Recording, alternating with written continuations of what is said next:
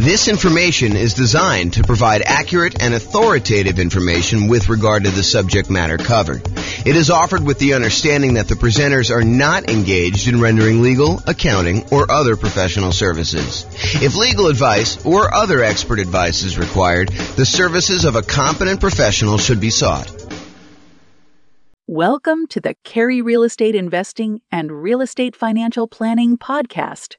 Learn all about investing in real estate in Cary, North Carolina, with a combination of real estate financial planning and modeling with numbers specific to Cary, plus syndicated, more generalized recordings of live and pre-recorded real estate investing classes, not all of them specific to Cary.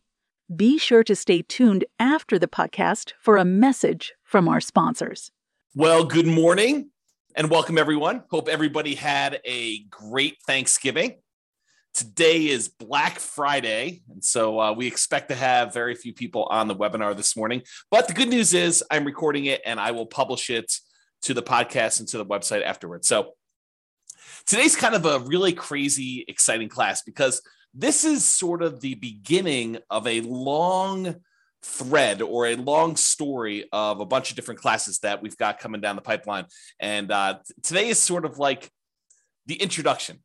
It's like day one of many. So we're calling this Real Estate Nomad in Your City. And by your city, I'm going to allow you to pick your city out of a list of about 300 cities that we've already done modeling for. And if for some reason you're like, hey, listen, we really need to have whatever city it is, I probably could add another one if it's big enough. You know, I grew up in a city that had a population of about 300 people.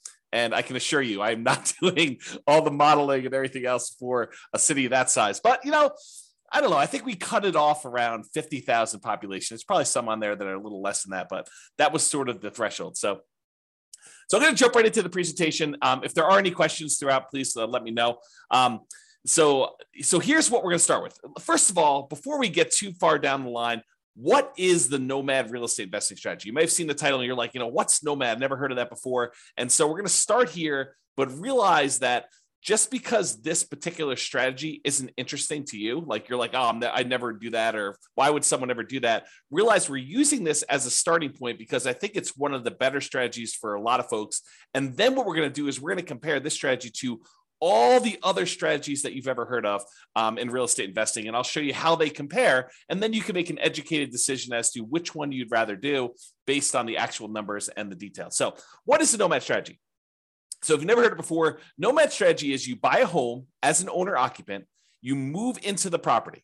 You get owner occupant financing, which is usually nothing or very little down, and you get a better interest rate than if you bought the property with 20% down or 25% down or 15% down as a non-owner occupant, as an investment property. So you get a better interest rate and lower down payment.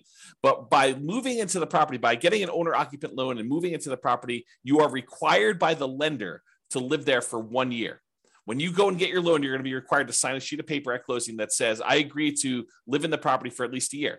But after the year is up, you can convert the property to a rental. You can decide to keep it and convert that property to a rental property and then move into your next property with, nothing down or 3.5% down or 5% down or 3% down, or if you want to, 10, 15, 20% down, and then live there for another year and then convert the another one to a rental. So the process for Nomad is you buy a home as an owner occupant, you live there for at least a year to comply with the requirements of the lender. Then you buy a new home, move into that one, you convert the previous to a rental, and you repeat this process until you reach the number of rental properties that you desire, whether that's 1 or 5 or 10 or 20, it doesn't matter. It's really up to you as to how many you want to do. Okay. So Nomad in your city. So my favorite part, I like collecting old real estate investing books. I like reading real estate investing strategies. I like reading, books and listening to podcasts and courses on real estate investing. And my very favorite part of all these real estate investing books and courses is when they model how the investing strategy would have performed. So a classic one of this is if you've not read it before, it's probably worth picking up. The strategy is a little bit dated and the numbers are definitely dated, but the book is called Creating Wealth by Robert Allen. And there's a whole section in that book where he lays out his plan for buying. I think the plan, it's been a while since I read it, but I think the plan was to buy 20 rentals and then sell off 10 of them and pay off the first 10. And I was fascinated by just reading that section of the book and the story of how you do it and the math behind it and how it it all worked out and everything like that. However, the problem I had, even when it was written, that was not my market. That was a different real estate market than I was, had different prices, different rents, different taxes, different insurance, different discounts than I thought I could get at the time, different interest rates. So all of the numbers were different. And so I love these parts of these books. The challenge was it never applied to me.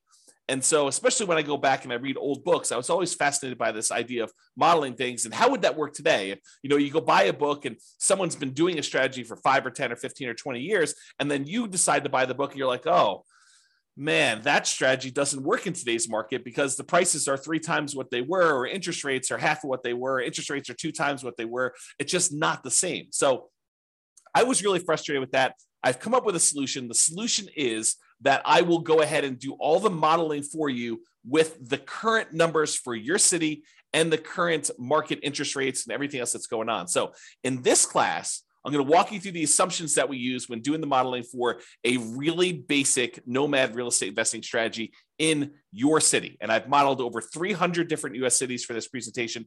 So pick the city that is closest to what your numbers are, and then you can copy that one to whatever the closest thing to your situation is. And if you need to make some slight tweaks to the assumptions to better model your own unique situation, that is what you can do. So you're like, hey, look, James is starting this guy out with $10,000 in savings, or he makes $8,000 a month in income, and I don't have that. I have $4,000 a month or $4,000 that I've saved up, and I make $9,000 a month or $4,000 a month, whatever your numbers are. You can change them to see how the assumptions change. So for modeling Nomad in your city, and I'm actively working on these pages. So if you go here and if you're listening to the recording afterward and you're like, hey, that page doesn't look the same. Yeah, I'm working on it. So just realize that the screenshots I'm showing are like of today, but realize that they may change over time.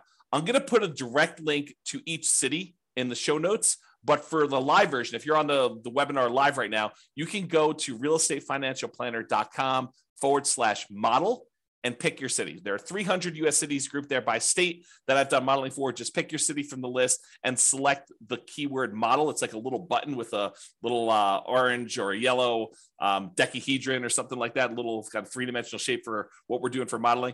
And then select your city, and you can follow along with what I'm doing today. So once you get into your city page, what you're going to want to do is you're going to want to select the link that says Baseline Nomad. There's a whole bunch of other links that I've done modeling for already, but we're not covering those today. Believe me, this one's going to be long enough. The class is going to be long enough. You're going to be like, oh my gosh, there's crazy stuff going on. But go there and click on the link for Baseline Nomad. It's located right beneath where all the podcast episodes are. And if you click on that, you'll see the page that we're primarily going to cover today with all the assumptions. And that's what we're going to focus on. So go ahead and do that if you're kind of on live, or if you're in the recording. If you're listening to this, you want to go back and do it later, you can go do it later. Just go look at the show notes later. You can go link through there. You'll get plenty of stuff from just listening to the audio if you're listening to just the audio. But if you're on live and you want to go check it out, you can. When you go to that page, there'll be 2 different versions of the page, whether you're logged in or whether you're not logged in. You can go create a free account and log in if you want to and see the logged in version. I'm primarily going to focus in on the logged in version, but if you go there and you see the not logged in version, just go ahead and create a free account, and then you'll be able to see the logged in version and do that. Okay, so today is all about the Nomad strategy and modeling the assumptions and what the assumptions are for that for all cities. So number 1, we are modeling this for 60 years. So we're starting today, and we're going to move out 60 years in the future. And you may say to me, James, I'm 70 years old. 60 years is too long. Great, go change it. Or you may say to me, James, I'm 20 years old. 60 years only gets me to 80, and I think I'm going to live to be 150. No problem. You can go change that too, okay? So all these assumptions that we're going to talk about, you can change, but I'm telling you what the assumptions we use that I use for each city so that you can see exactly what we did. I used a 20% effective income tax rate. This is not your tax bracket. This is like your overall average of all the rates, weighted by what they are, your effective income tax rate. I used a 3% inflation rate. And as soon as I say that, people are like, 3%? Inflation's like 8% right now. That's what we've been seeing. That's where you're in this period of massive inflation. 3% doesn't seem reasonable. Yeah, I know. But 3% is what the long-term average has been. The Fed has stated they want to keep the inflation rate at 2% per year, but we've been seeing historically over a very long period of time about 3%. So I used 3% just to kind of get an average for the whole thing. Of course, you could change it if you want to. Now, I've also used 7% mortgage interest rates. And if you're listening to this a year or two or three or four after, and you're like 7%, were interest rates really that high? Yes, they're about 7% right now. Actually, they've come down a little bit in the last week or so. And so the rates have dropped the tiniest bit. And I probably will go rerun these things in order to change the rates. But I modeled this like, I don't know, I think I ran this about a week or two ago, and I used 7% because that's what the rates were at the time. And as they change, I can go back through and rerun all these for all the different cities, so it'll change your number. So another thing to point out, if you're going here and you're looking at a chart and you're saying, James, you said that, X number of people or this dollar amount was true for this, realize that these numbers can change over time as I go back in and I change the interest rate so that I update it for you and whatever is going on in the current market. Okay. It does take, I want to point out, it's not like I click a button and all these things change instantly. In order for me to remake all these models and do all the math again, it takes many, many hours. So this is not something that I would, and it cripples the server when I'm doing all the computations and creating all these charts and doing all the analysis for you. So it's not like I'm going to do this change every day. I wake up in the morning and I'm like, oh, interest rates are an eighth of a point higher. I'm going to rerun everything for you. No, I'm going to wait for it to change pretty significantly before we get to that point. Okay. And then I've also used a 4% yearly safe withdrawal rate as my assumption here. Some people would argue 4% is too conservative. Some people would argue it's way too aggressive. 4% though is the idea is if you have a certain amount of money, like $1 million in the bank, invest in stocks and bonds, let's say, and you want to know how much you can, in quote, safely remove each year, safely withdraw each year to spend. This is the amount that we've defined. There's a whole, I'll do much more classes on this and you'll kind of hear about it as an idea. But the idea is that I used 4%. If you think it's too conservative, go ahead and bump it up. If you think it's not conservative enough, you can kind of crank it down and it will rerun all the math. Okay. I got to start telling you about where things change, how my calculations change based on what city you're in. So I use this idea as your target monthly income in retirement. How much do you need to be making from your investments in order for you to consider yourself to be financially independent? So what we refer to as your target monthly income in retirement. And I've got kind of two flavors of this. I've got the minimum target monthly income in retirement, which is sort of like lean fire, if you're familiar with that concept, or some people just call it fire. And then the ideal target monthly income in retirement, what people might call a fat fire, or like you living it up really, really well in retirement. You've got more than enough to kind of meet your total kind of criteria there. So we either look at minimum target monthly income retirement or the ideal target monthly income retirement. And these consist of, like, how do you know if you've hit that number? Well, it's all the passive income you have from things like Social Security or any pensions from like jobs or anything like that, or if you bought annuities and the annuities you have, plus all the net cash flow from all your rental properties. This is after all your property management, your taxes, your insurance, your mortgage payment, a vacancy allowance, like all that stuff. Any net cash flow from those count towards your target monthly income in retirement. Sorry, I had to take a drink. And in addition to that, your yearly safe withdrawal rate times any money that you have invested in assets, like your stock market stuff or your bond stuff or whatever it is. So a combination of all three of those things, any passive income, Social Security, pensions, annuities, those types of things, net cash flow from rentals, and then any yearly safe withdrawal rate times your invested assets. The sum of all of those combined determines whether you have achieved your minimum target monthly income retirement or you have not. So if it exceeds that, then you are financially independent. Your assets are producing enough for you to live on. If you're underneath that, then you haven't quite reached that yet. Now, the target monthly income in retirement is different for each city. And you're like, why is it different for each city? Shouldn't everybody have a target monthly income of $5,000 a month or $10,000 a month or $20,000 a month? And that is the problem, right? The problem is somebody living in, I don't know, Detroit, Michigan might have a very different monthly number than someone living in San Jose, California. Those are two very different markets with two very different living expenses. And so somebody might have a number that's like $5,000 a month living in one, and someone might have a $10,000 a month living in another or more. Okay. And so I calculate a different one, which means that everybody in each city is working toward a different goal.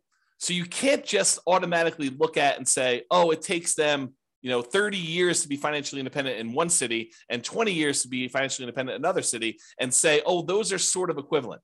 they're not really equivalent, because one may be like working toward $6,000 a month in financial independence, and the other one may be working toward $12,000 a month. And the property values in one may be very different than the property values in another.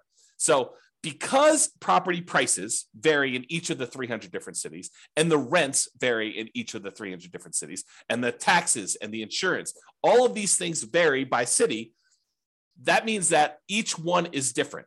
And because of that, the income in general, and I'm sure there's lots of exceptions, right? But the income in general would vary for somebody living in those cities. You get paid more for working in California than you do in Detroit, Michigan, as just an example, right? I'm not making any judgment like calls or anything like that. I'm just telling you that they are different. And so because property prices and rents vary, income is going to vary depending on the city. Therefore, we adjust the income that you need, or that we kind of model in that city to be able to buy an owner-occupant property. So what we basically do, not going to get into the crazy math of it, but I basically say, look, the general rule of thumb, and there's lots of exceptions to this, but the general rule of thumb is we'd like to see someone spend about a third of their gross income on housing. So I says, okay, let's figure out what a typical median priced house was in that particular market, and what the payment on that typical median price house was, based on that city's prices and taxes, insurance, and all that stuff. And then let's multiply that number by 3. And that'll give us a really rough idea of what somebody in that city would need to be earning in order to be able to afford a house in that city. That's the really rough version of how this works. Of course, if you don't like my assumptions, you can change them, okay? So don't get hung up on my assumptions about them, okay? So you can go change them there. We do have a minimum. So like if you're in a market with really, really inexpensive housing, we do say, hey, look, your minimum monthly income is $5,000 per month. And the thought behind that for me was, you could probably, a married couple can probably go get relatively minimum wage type jobs and earn $5,000 a month in our current environment. Okay. And that may change over time. Maybe if you say, hey, James, the math you're doing here, it's not right. You should really do it this way. Reach out to me via email. And if you have a really good point, maybe I'll change it. Maybe I'll say, look, you're right. I should change that. I should do it a different way. Okay. So because the property prices are different, because the income is different, we adjust the income to be whatever that person can afford to buy an owner-occupant property in that city. Therefore, what we set the target for them to be financially independent for is that income. So if you had to earn $6,000 to be financially independent, $6,000 to be able to buy a house in that market, I'm saying, look, your target to be financially independent is to replace that $6,000 a month. And so it varies by city.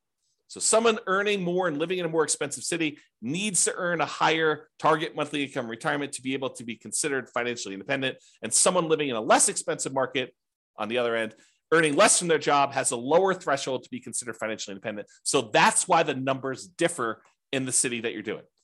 As I've been saying this whole time, if you don't like my assumptions, you've got at least 2 options, at least 2. First, drop me an email, tell me why you think I should change it for the city. It is very possible that I don't know your city like you know it, and my number is off. And so you could say to me, hey, James, your property values for this city are really high. They should be about $50,000 lower or $50,000 higher. Please change it. And I'll go look it up and we'll talk about it. And if I say, yeah, you're right, I should do that, then we could change it. And everything else in the future will be done that way. Or the other option is, and this is the one where you don't even have to contact me. You just copy the scenario for your city, the link I already gave you, to your own account and change any of the assumptions to better match your reality. You can get a discount. Great. You're buying lower price properties. You're buying more expensive. You make more. You're starting with a different amount. Awesome. You can modify any of those things to your situation and do that. That's what's great about being able to do this. I give you a starting point, but then you can model it yourself. Okay. So what income, target monthly income and retirement did I use for your city? If you're on your city's page, again, go to that realestateFinancialPlanner.com/model, or I'll put a direct link in the show notes to your city, but you can go there and get that done. Under the scenario section, you can see exactly what I used for your minimum target monthly income retirement or lean fire. And it's right here. If you're looking at the video, it's right here where I blurred out the numbers. And the reason I blurred out the numbers is your numbers are going to be different. I didn't want you to just think that your numbers were automatically going to be what I showed on the screen. Okay. So you'll see this same value in their monthly income when we get to that here in a little bit. And that we'll also see your ideal, which is kind of like your fat fire number we just talked about. And if you don't like any of my assumptions, the button right above that confirm copy, that's where you copy it to your account so you could change all the assumptions and do that. Okay. All right. Just moving down that page that you're on now. Continue down the page. We next show you your net worth, and that shows you the entire 60-year period that we modeled for you. And again, yours is going to be different. It's going to have different numbers on there, but this shows you the net worth of someone doing the really basic nomad strategy of buying a property, moving in, living there for a year. When they've saved up enough for another 5% down payment, then they buy their next property. They convert that one to a rental, and then they repeat this property until they have at max the most 10 rentals. Okay. And so you can see that there. The other thing you can see on this chart is there's these little vertical, almost like flags showing you when things happened. And so, for example, this one shows you that they bought a property or that they paid off a mortgage or bought a property, achieved financial independence. Those are what I call significant events, and they just highlight what happened and when, so you can kind of see it on a chart of a number in there. So you can all see all those numbers on there. Go look at your chart. Don't look at the one on the screen. It's shown as an example, but your city is going to be different, right? Your ability to buy these properties as quickly or slowly as you can or achieve financial independence is going to change. So the one on the screen is just a sample. You'll notice I even blurred out what city it's for because it doesn't matter. Yours, you need to go look at yours. That's why this is all about doing Nomad in your city. Okay. All right, here's a great quote from George Box. All models are wrong, but some are useful. That's the quote, okay? Because any modeling I do here, it's not going to be 100% correct. It never can be. You know, what is the chance that appreciation is going to be exactly 3% per year and rent appreciation is going to be exactly 3% a year? Inflation is going to be 3% a year, and you're going to get a raise at exactly 3% a year. And that the return on the stock market account you have is exactly 7% a year. Or that you're going to be able to get an interest rate of 7% every time you buy a property for the next 30 years or 40 years or whatever. The chance is almost zero. It's like, it's not going to happen. Okay. So does doing this strategy mean that you're going to achieve the results I've showed here? Absolutely not. Now, as I say that, realize that doing some modeling and getting an idea of like, in relative terms, this strategy is probably better than this one, especially if we kind of model what we really think is going to happen in the future and a range of things that can happen in the future. Absolutely helpful, very valuable to do. So this is the idea that all models are wrong, but some are useful. So this is useful. It's probably wrong now. Okay. All right. So continuing on down the page that you're on there, each city starts with 7% of the value of the property in their market in savings.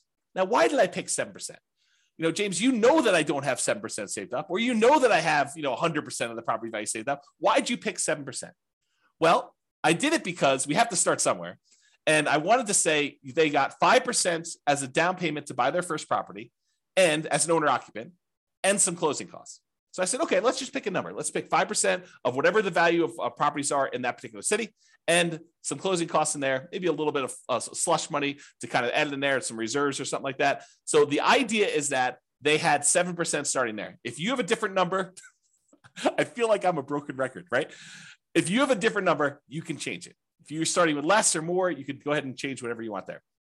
And for markets where this 7% would be really, really, really low, I said, hey, look, a minimum of $10,000.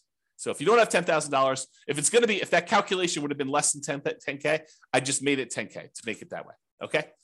All right. And to simplify the modeling, we're assuming that you're keeping all of the money in a single, what I call a all-in-one account. And that all-in-one account earns 7% per year. Now, in reality, you know that you're probably going to have a checking account, maybe a savings account, and maybe a brokerage account where you kind of keep a little bit of money in your checking account, some more money in your savings account, and then the majority of your money invested in some type of brokerage account, stocks and bonds and mutual funds and whatever else you're going to do in there, so that you've got kind of these three accounts. But rather than track three different accounts and then say, okay, I'm moving money from one account to another account, I just said, look, we're just going to sort of put them into one bucket, and we're going to call that this all-in-one account, and we're going to say that whole thing earns 7%, because maybe your checking account earns 0 or 0.1, and maybe your savings account now earns, 2%, and maybe your brokerage account earns, 6, 7, 8, 9, 10%, whatever it earns. And I'm saying, look, if we average all those together, it's probably going to be about 7%. So I just said, let's put it all in one account,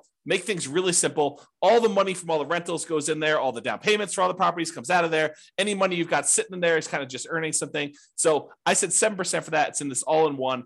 That's how it works. Now, this is really important and a really important concept for you to understand, because we're going to get to some stuff here in a minute. Okay. If at any time during the modeling, you run out of money, where that all-in-one account goes to zero, right? Like you have negative cash flow and you're not saving enough from your job to be able to kind of hold the property or something like that. If you run out of money in that all-in-one account, we show that in what we call the default cash account.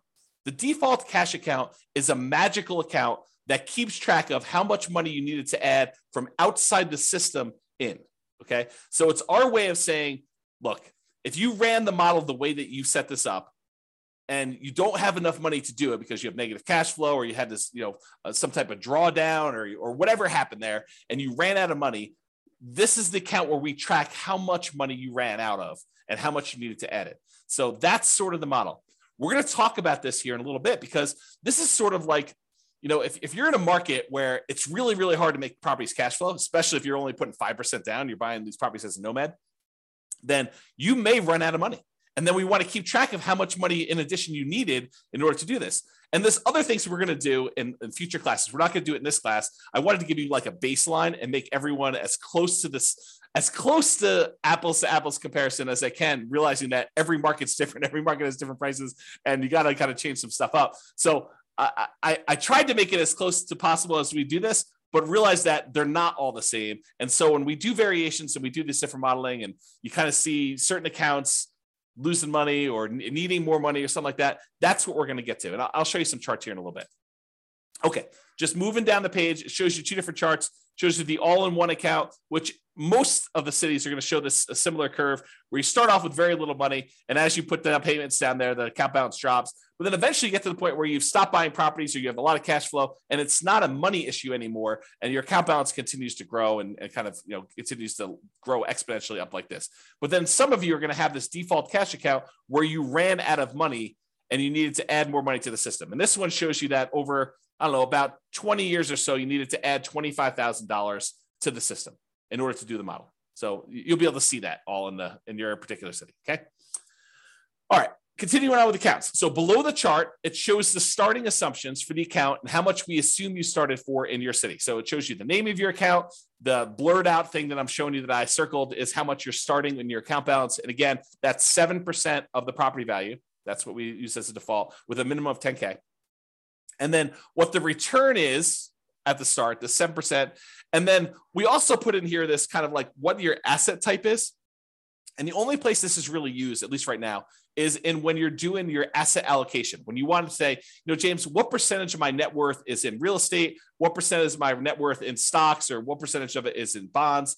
You can do that with the software. And so what we said is this all-in-one account, we've classified that as sort of stocks. Even though in reality, as we talked about, it's probably a little bit of that is really your checking account, a little bit is probably your savings, and really the majority of it is probably stocks. We just said, look, this is all stocks, and we just kind of label it that way, okay? And when you go look at your asset allocation table later, it'll look like this, and the reason why I show this is just so you can see that. It shows you what percentage is stocks, what percentage is your bond-like real estate equity, and what percentage is your real estate equity. And I'm going to make a note to include this class in the show notes where I talk about I think I called it asset allocation for real estate investors. I make a note to include that in the show notes in case you want to dive deeper into like asset allocation for real estate investors and stuff like that. Okay, let me get a drink quick. Is this good stuff? You guys are all turkeyed out from your Thanksgiving Day meal? Okay. Continuing on. So after the account section, there's the property section. So you see all the details and the assumptions about the property. So if you had more than one property, we would show those different ones here. But for this one, since we're buying basically one owner-occupant property, we're moving in, we're living there for a year, and then we're converting it to a rental when you buy the next one, we're using one templated property in order to replicate this. So right below the property headline is this thing called the cash flow power meter. And the cash flow power meter shows you how well right now, like when we set up the property, not like 1, 5, or 10 or 15 years from now, but right now, if you could rent this property out, how well it would cash flow. And I'm not going to take the time because I'm probably going to go a little bit longer than I had hoped to go on this particular class. But there's a whole class on the cash flow power meter, and I'll make a note to include that as well. But this shows you basically with a little visual gauge of how well the property is cash flowing, whether it has really negative cash flow, whether it has negative cash flow, including or not including the depreciation benefit, or if it has negative cash flow, if you had a professional property manager, or if you have positive cash flow, even with a professional property manager, it kind of shows you where you are in that. And so that shows on the page for you so you can see it quickly. Okay, let's go through the property assumptions. And the property assumptions for your model it's made up of values that are the same no matter what city you're in, which I'll talk to all about those, and then which ones change based on city. So the city and state is going to be based on wherever you are. The property is a dynamic, reusable template of property that we could buy multiple copies of using rules. That just tells you that we're going to take one property and we're going to be buying the same property. And that property is going to be increasing in value as you buy it. So you're not buying 10 properties at, $100,000 or $200,000 or $500,000 or whatever prices are in your city. It's going to be $100,000 today, but a year from now, it's going to be $103,000. Next year, it's going to be 106 and change. It's going to be, 109 or whatever it is. So the property values go up. So you're buying more expensive properties as we model this, and the rents are going up and all that stuff is being calculated for you. But this is what it is at the start. We're going to use rules in order to determine when we buy and sell these properties, which you'll see here in a second. And we're not selling this property. So in the really basic model, all we're doing is acquiring properties and letting them cash flow. When we do future stuff, and this is where we're heading with this is why this was class one of a whole series, is in the future ones, we're going to say, look, we've got all this equity in properties, which we're not really making money on in our calculations for financial independence. What if we sold off some properties and paid off other ones? Well, that's super interesting. So when we do these different variations in the future, all these different kind of like alternative scenarios on the baseline scenario, you'll see me do things like buy 12 properties and then pay off, 4 of them, buy 12 properties and sell off half of them and pay off the remaining ones. We'll do stuff like that in the future, or pay off properties with cash flow, or sell off all the properties and invest in stocks. We'll do all the different modeling so you can see it. Not today. Just too much stuff to do today. Okay. So what account are you using for your down payment, your income and expense for property? We're using that all in one account, earning 7% per year. And then here's one that changes based on your city. The property value is X, and the purchase price, we're basically saying that you're buying the properties for full value, which we'll do models where you buy at a slight discount or slight premium if you're in a hot market. And that goes up at a rate of 3% per year. So we've assumed all cities are appreciating at the same rate, which may not be a great assumption, honestly, right? Because some markets actually appreciate a little bit better than others. Some appreciate a little bit worse than others. And so you may want to go in there when you're doing your own modeling, copy it to your account and change that assumption. But for the sake of today and our baseline modeling, everyone goes up at 3%. Which is the rate of inflation historically over a very long period of time. And this number I didn't pull out of the air. This is based on Case-Shiller data showing like 100 years of housing data for the entire United States shows that housing on average over a very long period of time has historically gone up around 3% per year. So I didn't just pull that number out of the air. That's a real number. Down payment, 5% of purchase price for down payment. And then I assume 1% of the purchase price in closing costs at the time of purchase. So you got those two in there for the assumptions. I've also assumed that you were unable to negotiate with the seller to get the seller to pay any of your closing costs. In a really soft market, you may be able to get a seller to pay some of your closing costs. In a really hot market, it'd be really hard to do that. Page 2, property assumptions. Okay. 7% is the mortgage interest rate with a term of 360 months. So 30-year fixed rate, 7% mortgage interest rate. And a week ago, that was probably a really good number, a little bit more than a week ago. But today, it's probably a little bit lower than that, right? It's probably in the high 6s. And so I'll change those. And if you go and you're listening to this recording, it may be different by the time you get there. But it doesn't vary by city. I want to point that out. All the interest rates for all the cities that we're modeling are all the same. Because you put less than 20% down, you have private mortgage insurance, which I'll make a note to put in the private mortgage insurance class in the show notes. So you guys will have access to that in case you want to look at it. So private mortgage insurance at a rate of 0.85% of the initial loan amount until the loan to value drops below 80%, and then it falls off. So we're assuming you're getting a conventional type of loan where the PMI drops off at 80%. Now, this next one does change for your city. X dollars per month in rent, but rent increases at a rate of 3% per year. So your city is going to have whatever rents are for your city. And again, if you're like James, your numbers are off, let me know or change it yourself and you can go do that. But I use rent data from a source. So I actually pulled rent data. This is not me just arbitrarily picking a number. And it's not me saying, hey, I'm using the 1% rule or 2% rule or 1.5% rule or 3% rule or whatever. I'm not using rules of thumb. I'm actually using data. Okay.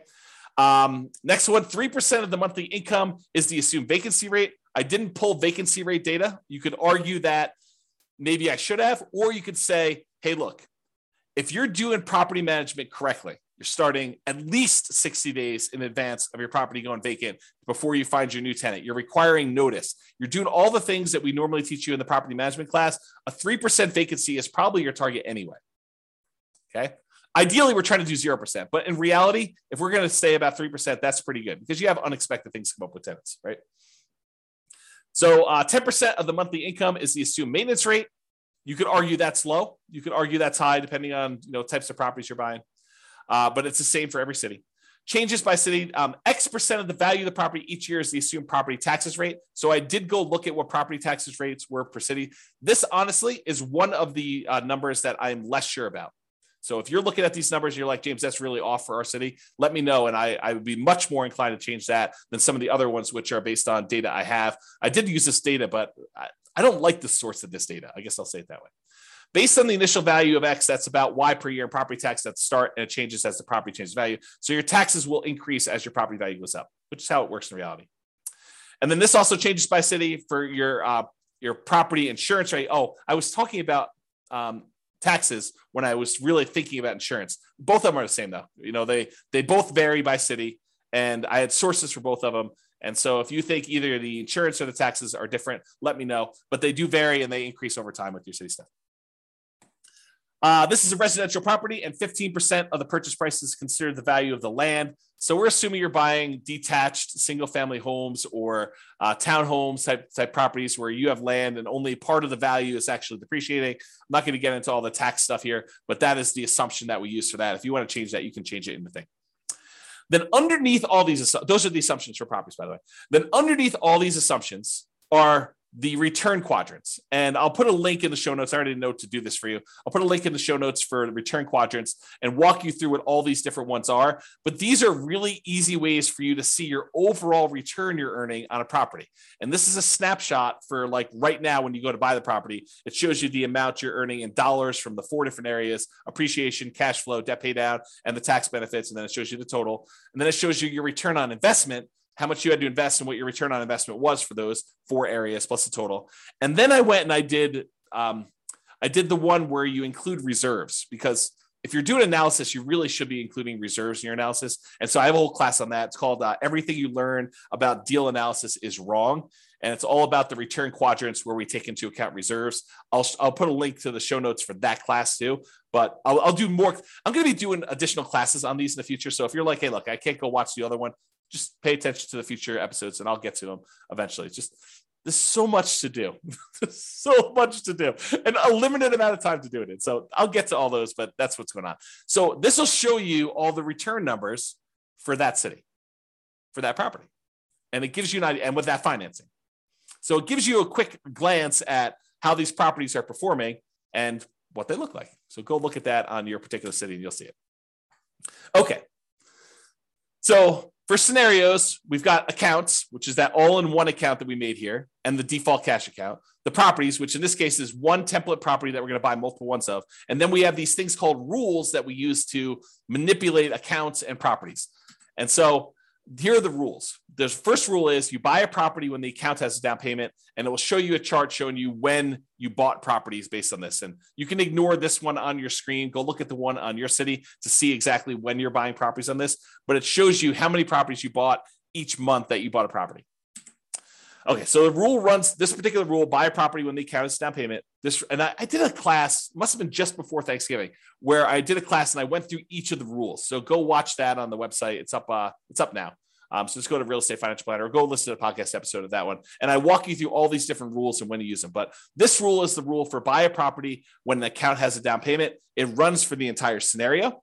So it's running for that whole 7 to 20 years, but it stops when you buy 10 properties. So realize that it's still running, but you're just not doing anything productive with it. So the rule will buy another copy of that template property, the one that is the Nomad property for whatever city you're in, whenever the all-in-one account earning 7%, has enough for a down payment and closing costs, plus at least 6 months of reserves for all the properties owned.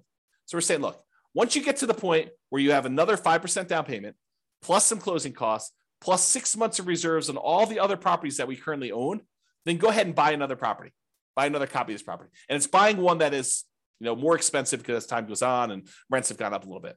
Okay. It also checks your debt to income ratio to make sure that you're below 45%.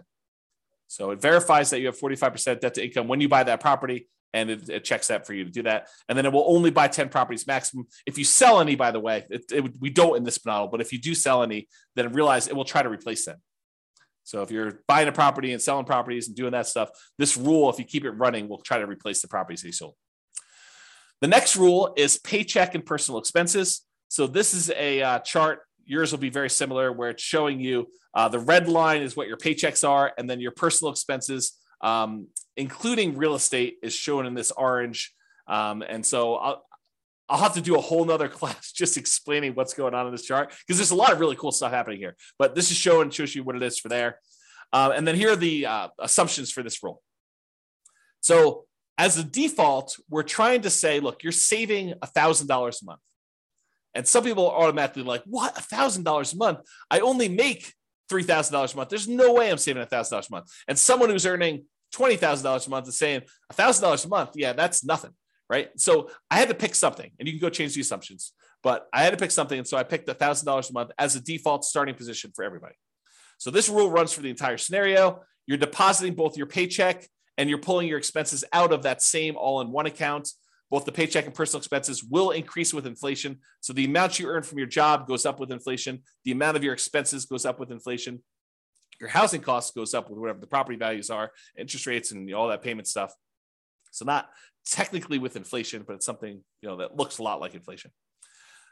Changes to so this actually varies based on city. The gross paycheck that you have varies based on city. And it is why we talked about before with that target monthly income retirement, being able to afford a house in that marketplace. And we've assumed a tax rate, the effective tax rate of 20% on your paycheck. That's another assumption. If you think, hey, look, my tax rate is much lower, much higher, you can go ahead and change that. And then your net paycheck after taxes is whatever it is, that gets changed based on where you are, what city you're in.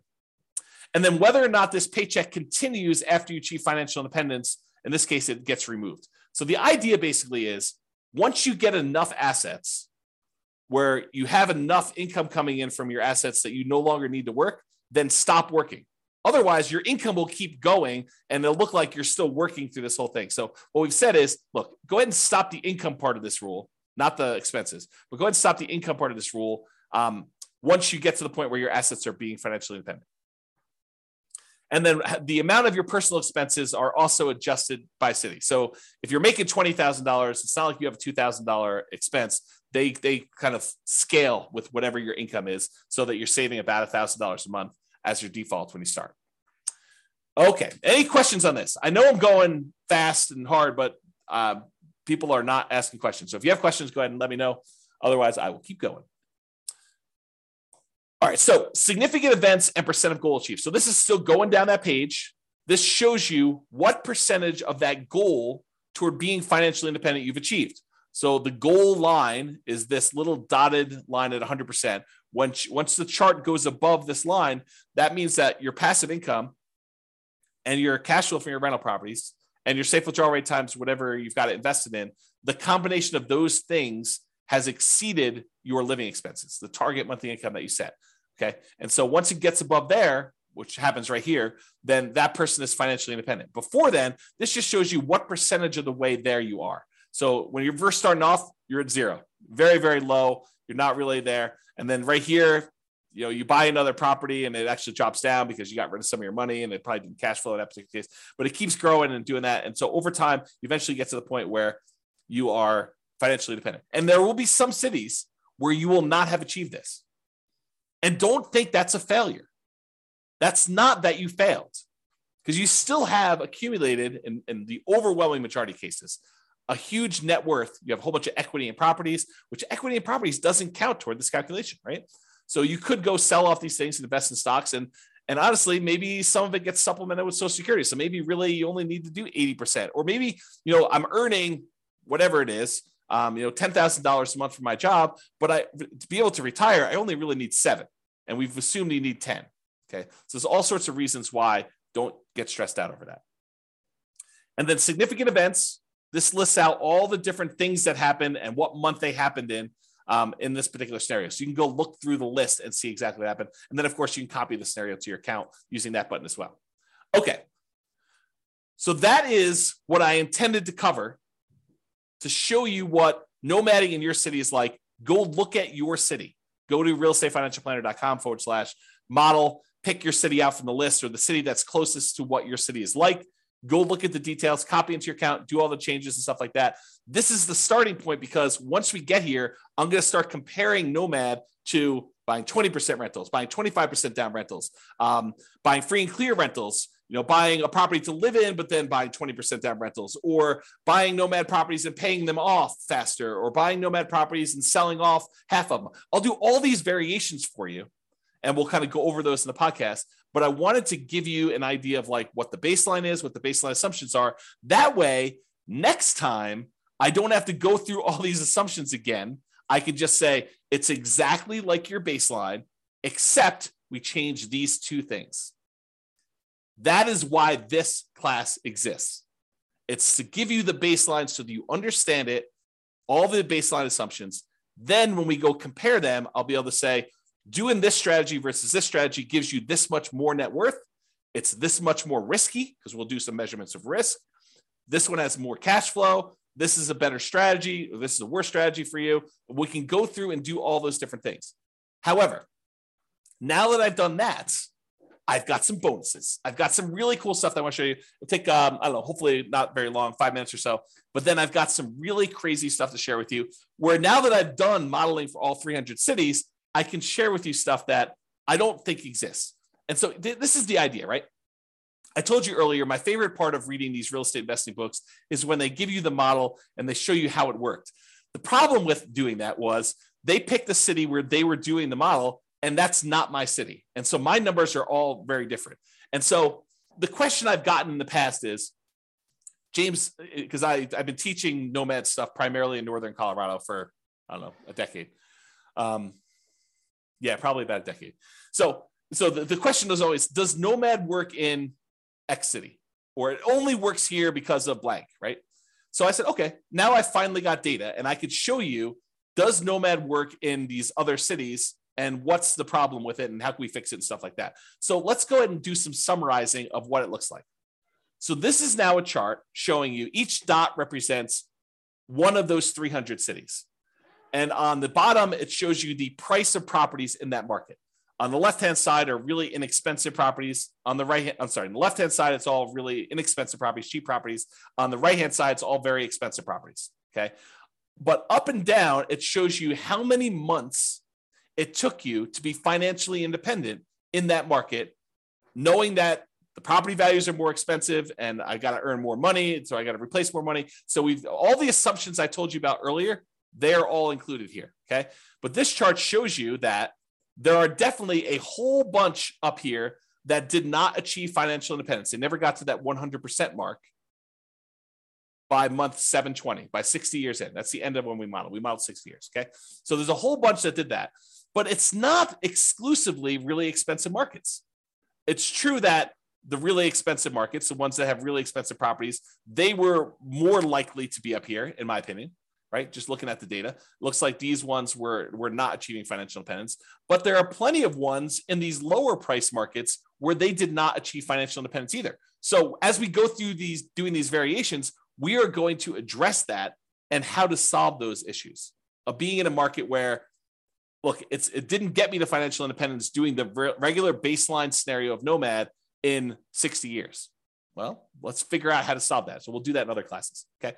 But also to point out that just because it didn't get 100% of what the income you were earning and replace that doesn't mean it was a failure. And I'll show you here another chart that shows you net worth and how net worth is pretty extreme in some of these markets. And so just because you only have a net worth of whatever, $3 million, $5 million, doesn't mean you failed, right? This is still a really good strategy. And then you may have to do some other things or kind of readjust or whatever it is there.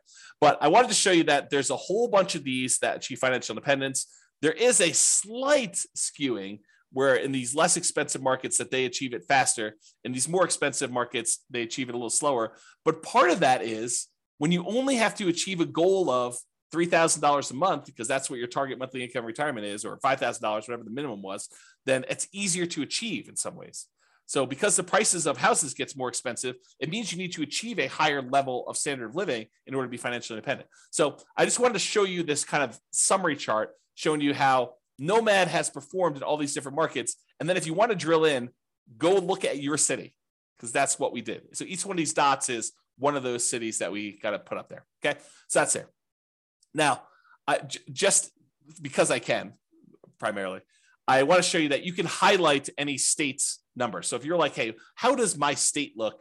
I just pulled up one state, it happens to be Colorado because that's where I live. But you can go look at where the different cities for Colorado are. They're the blue dots. They're highlighted. All the gray dots are still there, and you can see those, but you can kind of get a feel for a particular state. And if you go to the model page and you click on one of the state titles, it'll take you to this chart. So then you can see any state you want to do there to see for the whole state. And I'll continue to add additional charts and summarize things for you, and I'll put it on those pages so you'll be able to see those as well. Okay, so that was price of property versus how long it took you to be financially independent in that city. Now what I'm going to show you is the price of property and what percentage of 100% of being financially independent they achieved. Because this one was, hey, look, this is the number of months. This is how fast it was. Now I'm showing you, at what point, what percentage of being financially independent are you? So are you 70% of the way to $10,000 a month? Are you at $7,000 a month, in other words? And so this one shows you the same type of data, price of properties, really cheap stuff on the left, really expensive stuff on the right, and then what percentage of it you were at the end of our modeling at 60 years. Because there's a whole bunch where they achieved their goal, which I'm ignoring. Anything over 100%, I just said, look, you achieved your goal. I'm not going to look at that percentage. These are all the ones that didn't quite achieve it. And a whole bunch of them were a significant way there. And I didn't show you a couple that were negative. There's some markets where, like, by buying properties, it hurts you, right? And so I'll show you that here on the next slide. But these ones shows you what percentage you are, and you can go click on, the link and show what city it is, or go look at your individual city to see. But not all of these are like complete failure. It's like these ones, they had 80% of their goal. These ones hit between 60 and 80%. These ones are a little smaller, 40%, 20%, but you can get a feel for that. And then these are the ones I showed that were negative. So there's a handful of ones where it actually was negative towards your goal. You had negative cash flow on your property still, even at year 60. So there's 1, 2, 3, 4, 5, probably 5 out of 300 or so were really bad markets. And those markets we'll have to do stuff about. And I will give you a hint. I think most of those are in California.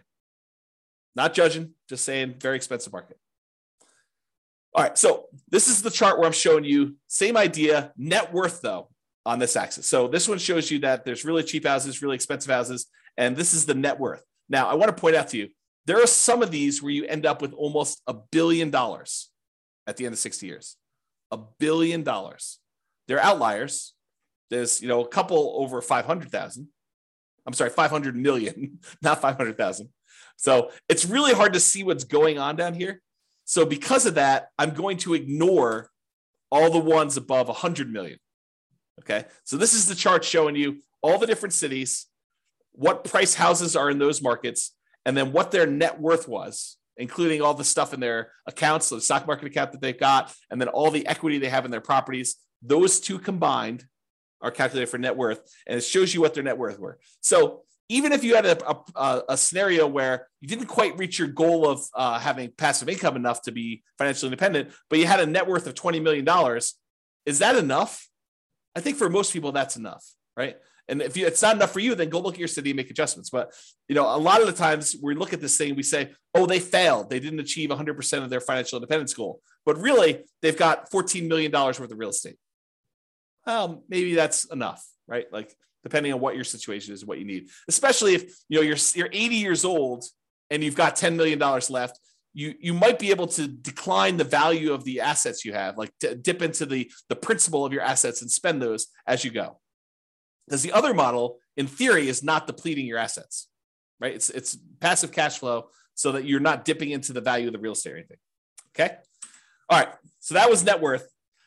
Now, this is the one where I was like, okay, show me how much people run out of money based on home price. So really cheap homes over here, really expensive homes over here. This is how much negative that like default cash account, the one where we measure how much you had to put into an account in there. So this measures how much you had to put in to do that. So there's a whole bunch that were zero up and down the price range. It tends to be the cheaper properties that you don't have to put money in though.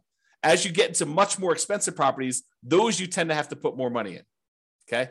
Now it's hard to see because some of these cities need to add a lot of money. So like these ones down here. So let's zoom in. But before we do, let's kind of poke at California a little bit. I love California, right? But let's poke at them a little bit.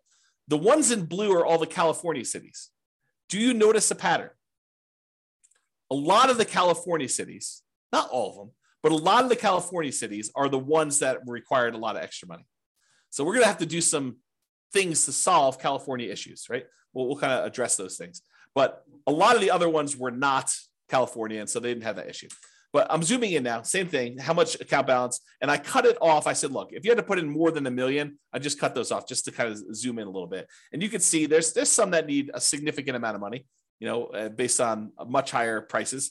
Anything under, I don't know here, 300,000, 400,000, a lot of those markets you need to add very little, if anything at all.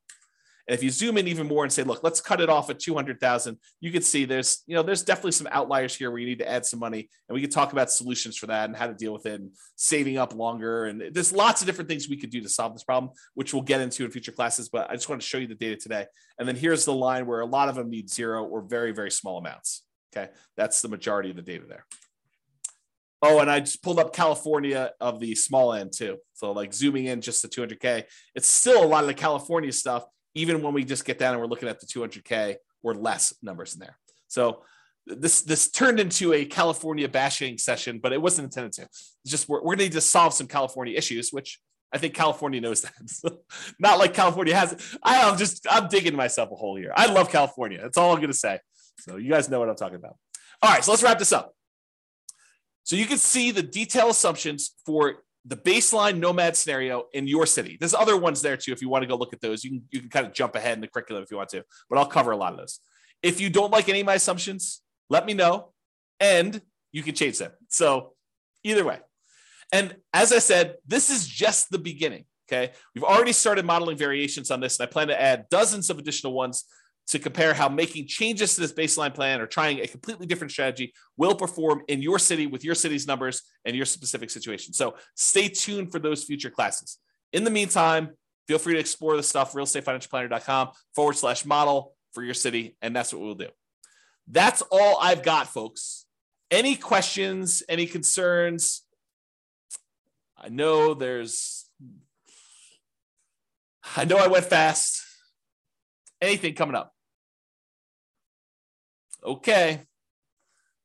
Well, if I got nothing, I'm going to get off because I'm going to go grab myself breakfast. This is the day after Thanksgiving, and I'm going to enjoy a leisurely breakfast this morning. But I want to make sure I got this out for you guys. So hopefully that was good. Thank you all for coming. I appreciate it. Thanks for listening on the recording. I will talk to you all soon. Bye-bye for now. With home prices up, mortgage interest rates up, and rents up, but not quite enough to counteract the higher prices and interest rates. Cash flow on rental properties in Cary is harder than ever. Book a call with the Real Estate Financial Planner to apply our proprietary 88 strategies to improve cash flow on your rentals. See the show notes for a link to schedule your call and improve your cash flow today.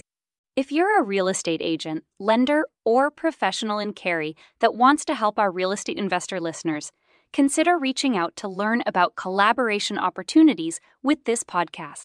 We'd love to add more value to our listeners by having you assist our investors buy, sell, and finance their real estate investments. See the show notes to schedule a call to discuss collaboration opportunities.